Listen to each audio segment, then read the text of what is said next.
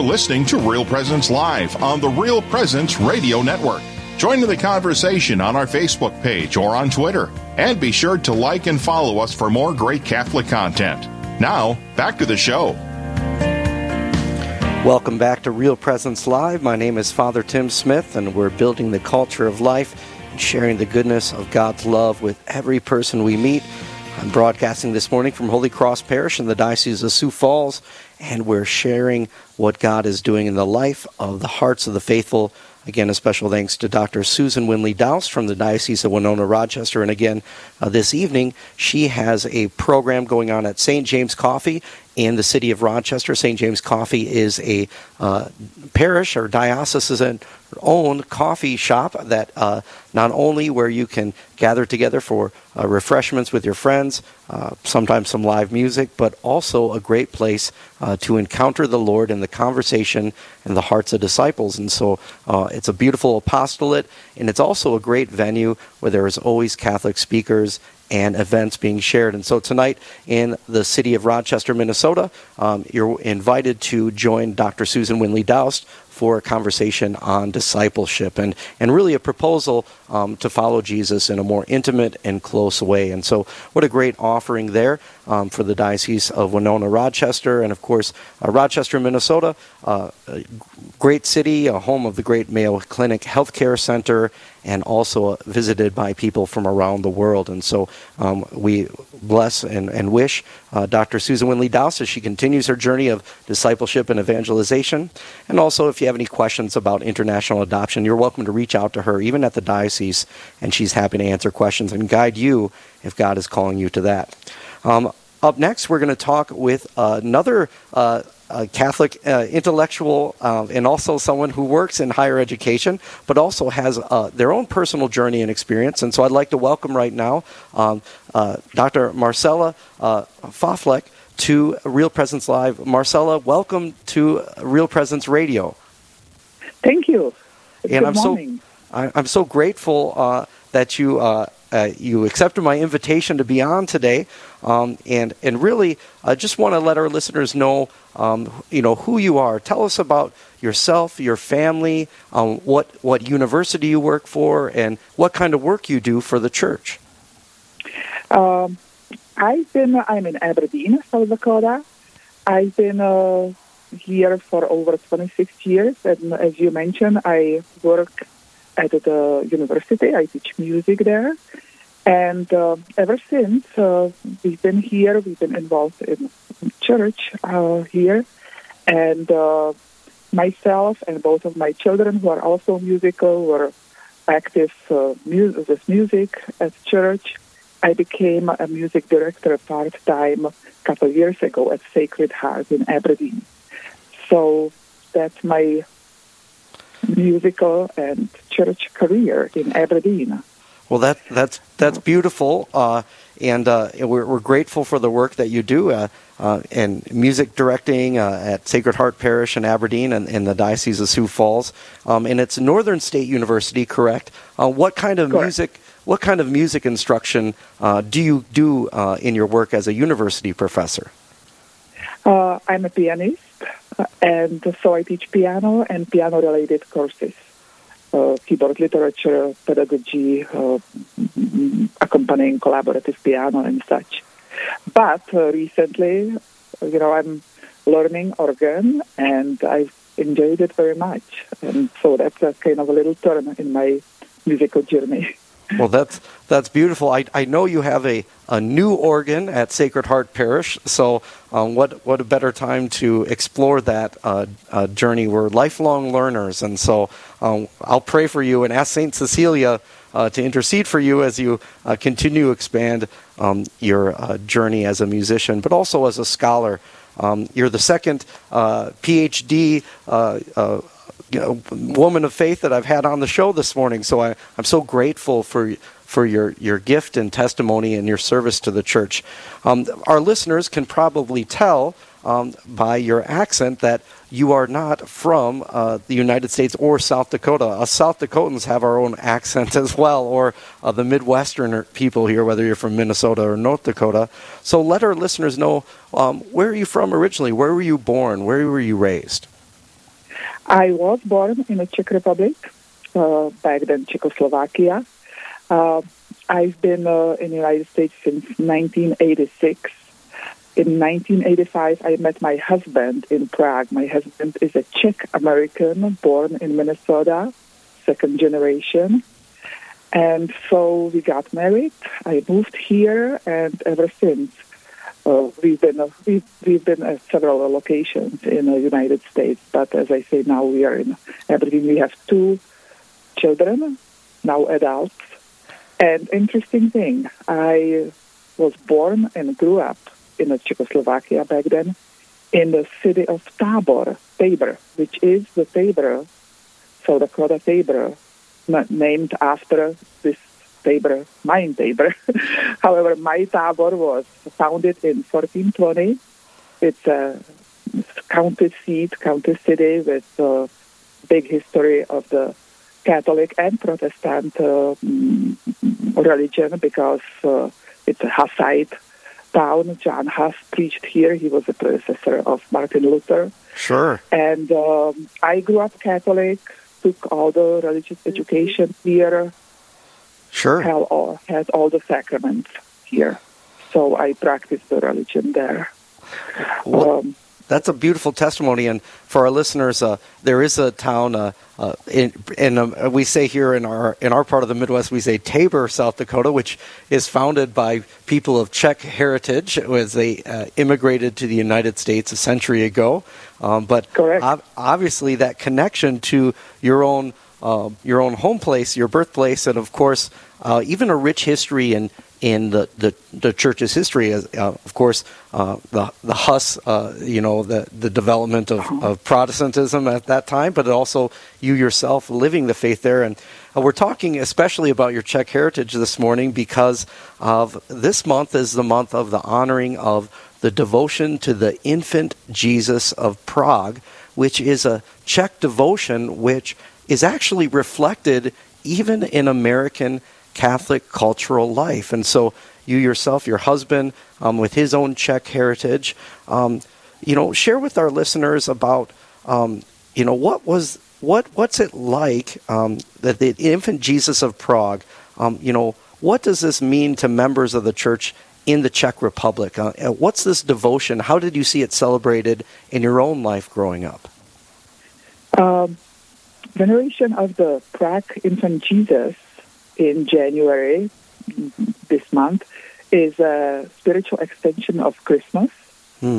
As we know, the devotion to the infant of Prague increased after the Pope Benedict XVI visited Prague in 1909. Otherwise, I don't know how much time we have, but sure. There's a long history, of course, how the statue itself got to Prague, and how it went through different periods of decline and being devoted to or venerated again.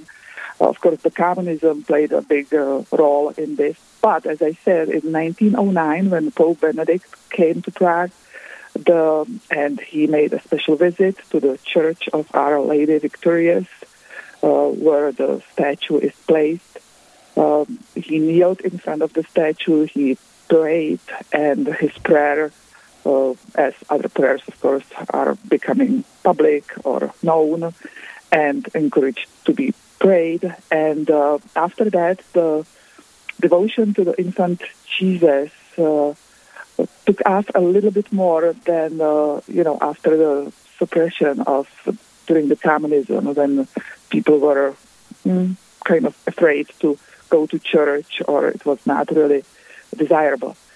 So now there is a different celebrations of the infant Jesus. There is a annual crowning of Jesus with procession for Sunday in May in Prague. There are different societies which celebrate Jesus. Again, there it's on. You can find it online, or there are pilgrims making pilgrimages, and again you can meet the Carmelites monks, Carmelite sisters who take care of the infant Jesus. in the church. You can reserve the mass there, which are celebrated in 5 languages. It's a very popular place. Wow. Yeah. That's for our listeners, and really this, just to even give it a description before we take a short break, the Infant of Prague devotion is a statue. It's about 19 inches high. It's clothed in a royal mantle, a royal cloak, and the child infant Jesus is crowned with a beautifully jeweled crown on his head, and his hand is raised, kind of giving a sign of blessing and God's divine blessing. And then on the other hand, this image of Jesus has a statue of him holding the world with a cross of the child Jesus, holding the whole world in his hand. There's in the United States, Marcella, and as a musician, you probably have heard that song. He's got the whole world in his hands. Have you ever heard that song? It's like a church campfire song, Well, in this Infant of Prague image, you see the child Jesus really depicted as holding the whole world in his hand. Well, we want to dive in more into this devotion, and also it's just your experience of it as someone being raised in the Czech Republic, and then also how this has become ubiquitous. It's around the church universal now, this beautiful devotion. It's been even reflected in other cultures. We're going to talk about that. We're going to take a short break. We'll be right back right here on Real Presence Live. This is Real Presence Live, where the focus is not on the evil around us, but on conversion and mercy through the good news that is always good. We're local, engaging, and live on the Real Presence Radio Network. SJ Machine, proudly named after and dedicated to St. Joseph, provides quality machining and induction heat treating to a variety of industries. Just as St. Joseph worked diligently to meet his family's needs, SJ Machine strives to understand and meet your production needs. Prototype to production, working together toward success. SJ Machine can be reached at 701-347-0155 and are a proud supporter of the Real Presence Radio Network. Hello, this is Mike Kidrowski, the Director of Advancement for Real Presence Radio with today's Plan Giving Minute. Philanthropy is an expression of your generosity with the understanding that your gift to the church will make a difference. There are many ways in which you can make a gift to further God's work. Most of us are familiar with cash gifts we give regularly to Real Presence Radio. However, another way of contributing is through plan giving, which may allow you to give more than you've ever dreamed possible. The goal of plan giving is to help you plan your estate and charitable giving in a way that benefits you, your family, and our mission. There are several ways you can make these plan gifts and enjoy tax and income benefits. For more information, please visit our plan giving website at rprlegacy.org or call me at 701-290-4503. Let's get started. The Mustard Seed Catholic Store is South Dakota's place to purchase Catholic books, gifts, and decor. With locations in Rapid City and Sioux Falls, we are here to provide you with gifts for the Catholic occasions in your life. From baptism to First Communion, confirmation to weddings, and ordinations, we pride ourselves in having local artists share their creative talents, making rosaries, crucifixes, artwork, coffee, and books. We are located in Rapid City on Main Street, in the new Diocesan Building, or in Sioux Falls on Grange Avenue across from Costco. This is Real Presence Live on the RPR Network, bringing you stories of faith and hope through local hosts and guests from across the upper Midwest. Now, back to the show. Welcome back to Real Presence Live. My name is Father Tim Smith, and if you're just joining us, my guest this morning is Dr. Marcella Flafleck. She is a university professor at the University of Northern State in Aberdeen, South Dakota, a professor of music and particularly piano and music instruction. And she's also, her home place of birth is Tabor, Czechoslovakia. And we're talking today about the devotion to the infant Jesus of Prague, which is celebrated even in our American Catholic Church life. It's a universally celebrated devotion, honored by many saints and, of course, by many leaders of the Church, the Pope. So, Marcella, again, a little bit more background about the journey of the statue of the infant Jesus of Prague to the Church of Our Lady of Victorious in Prague. What's some of that other rich history connected to this devotion? Okay, the history of the little statue goes back to 16th century, where to Spain. It was probably made in Spain, and there are a couple of legends how the infant Jesus miraculously appeared to a monk, and then he molded the statue based on his vision. Another legend says that actually the statue was owned by the Saint Teresa of Jesus, who greatly venerated Jesus' childhood. Simply, after all, it happened that the statue ended with a noble person whose daughter was getting married in Prague, and this was a wedding gift. So that's how it got to Prague in about 1628-40. It was placed in a monastery of Carmelites in Prague, and the discussed Carmelites of the Church of Our Lady Victorious. And the next 300 years were kind of marked with several periods of decline and restored veneration because, well, depending on the rules of religion of freedom or the lack of that, many times Carmelites monastery in Prague was abolished, the statue was lost. But in short, at the turn of the 19th and 20th century, the veneration of infant Jesus has spread all over the world. The traveling started to take place, and it took roots especially in Spain or Spanish-speaking countries.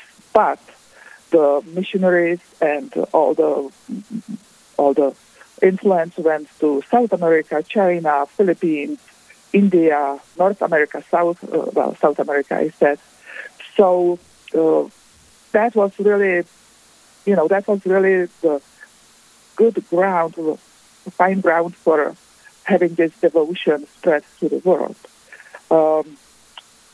Of course, that was between the first half of the 20th century was first Democratic Republic of Czechoslovakia, but then the Nazi and communistic dictatorships, of course, brought the religion freedom down, and things were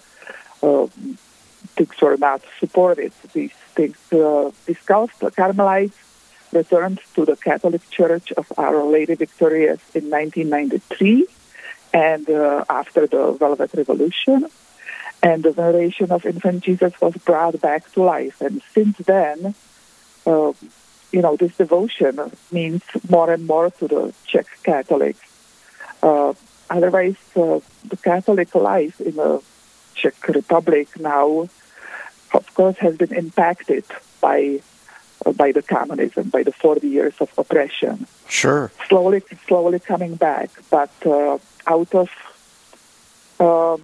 there are about 40% of population of the Czech Republic which claims to be a Catholic, but only about 10% really practices.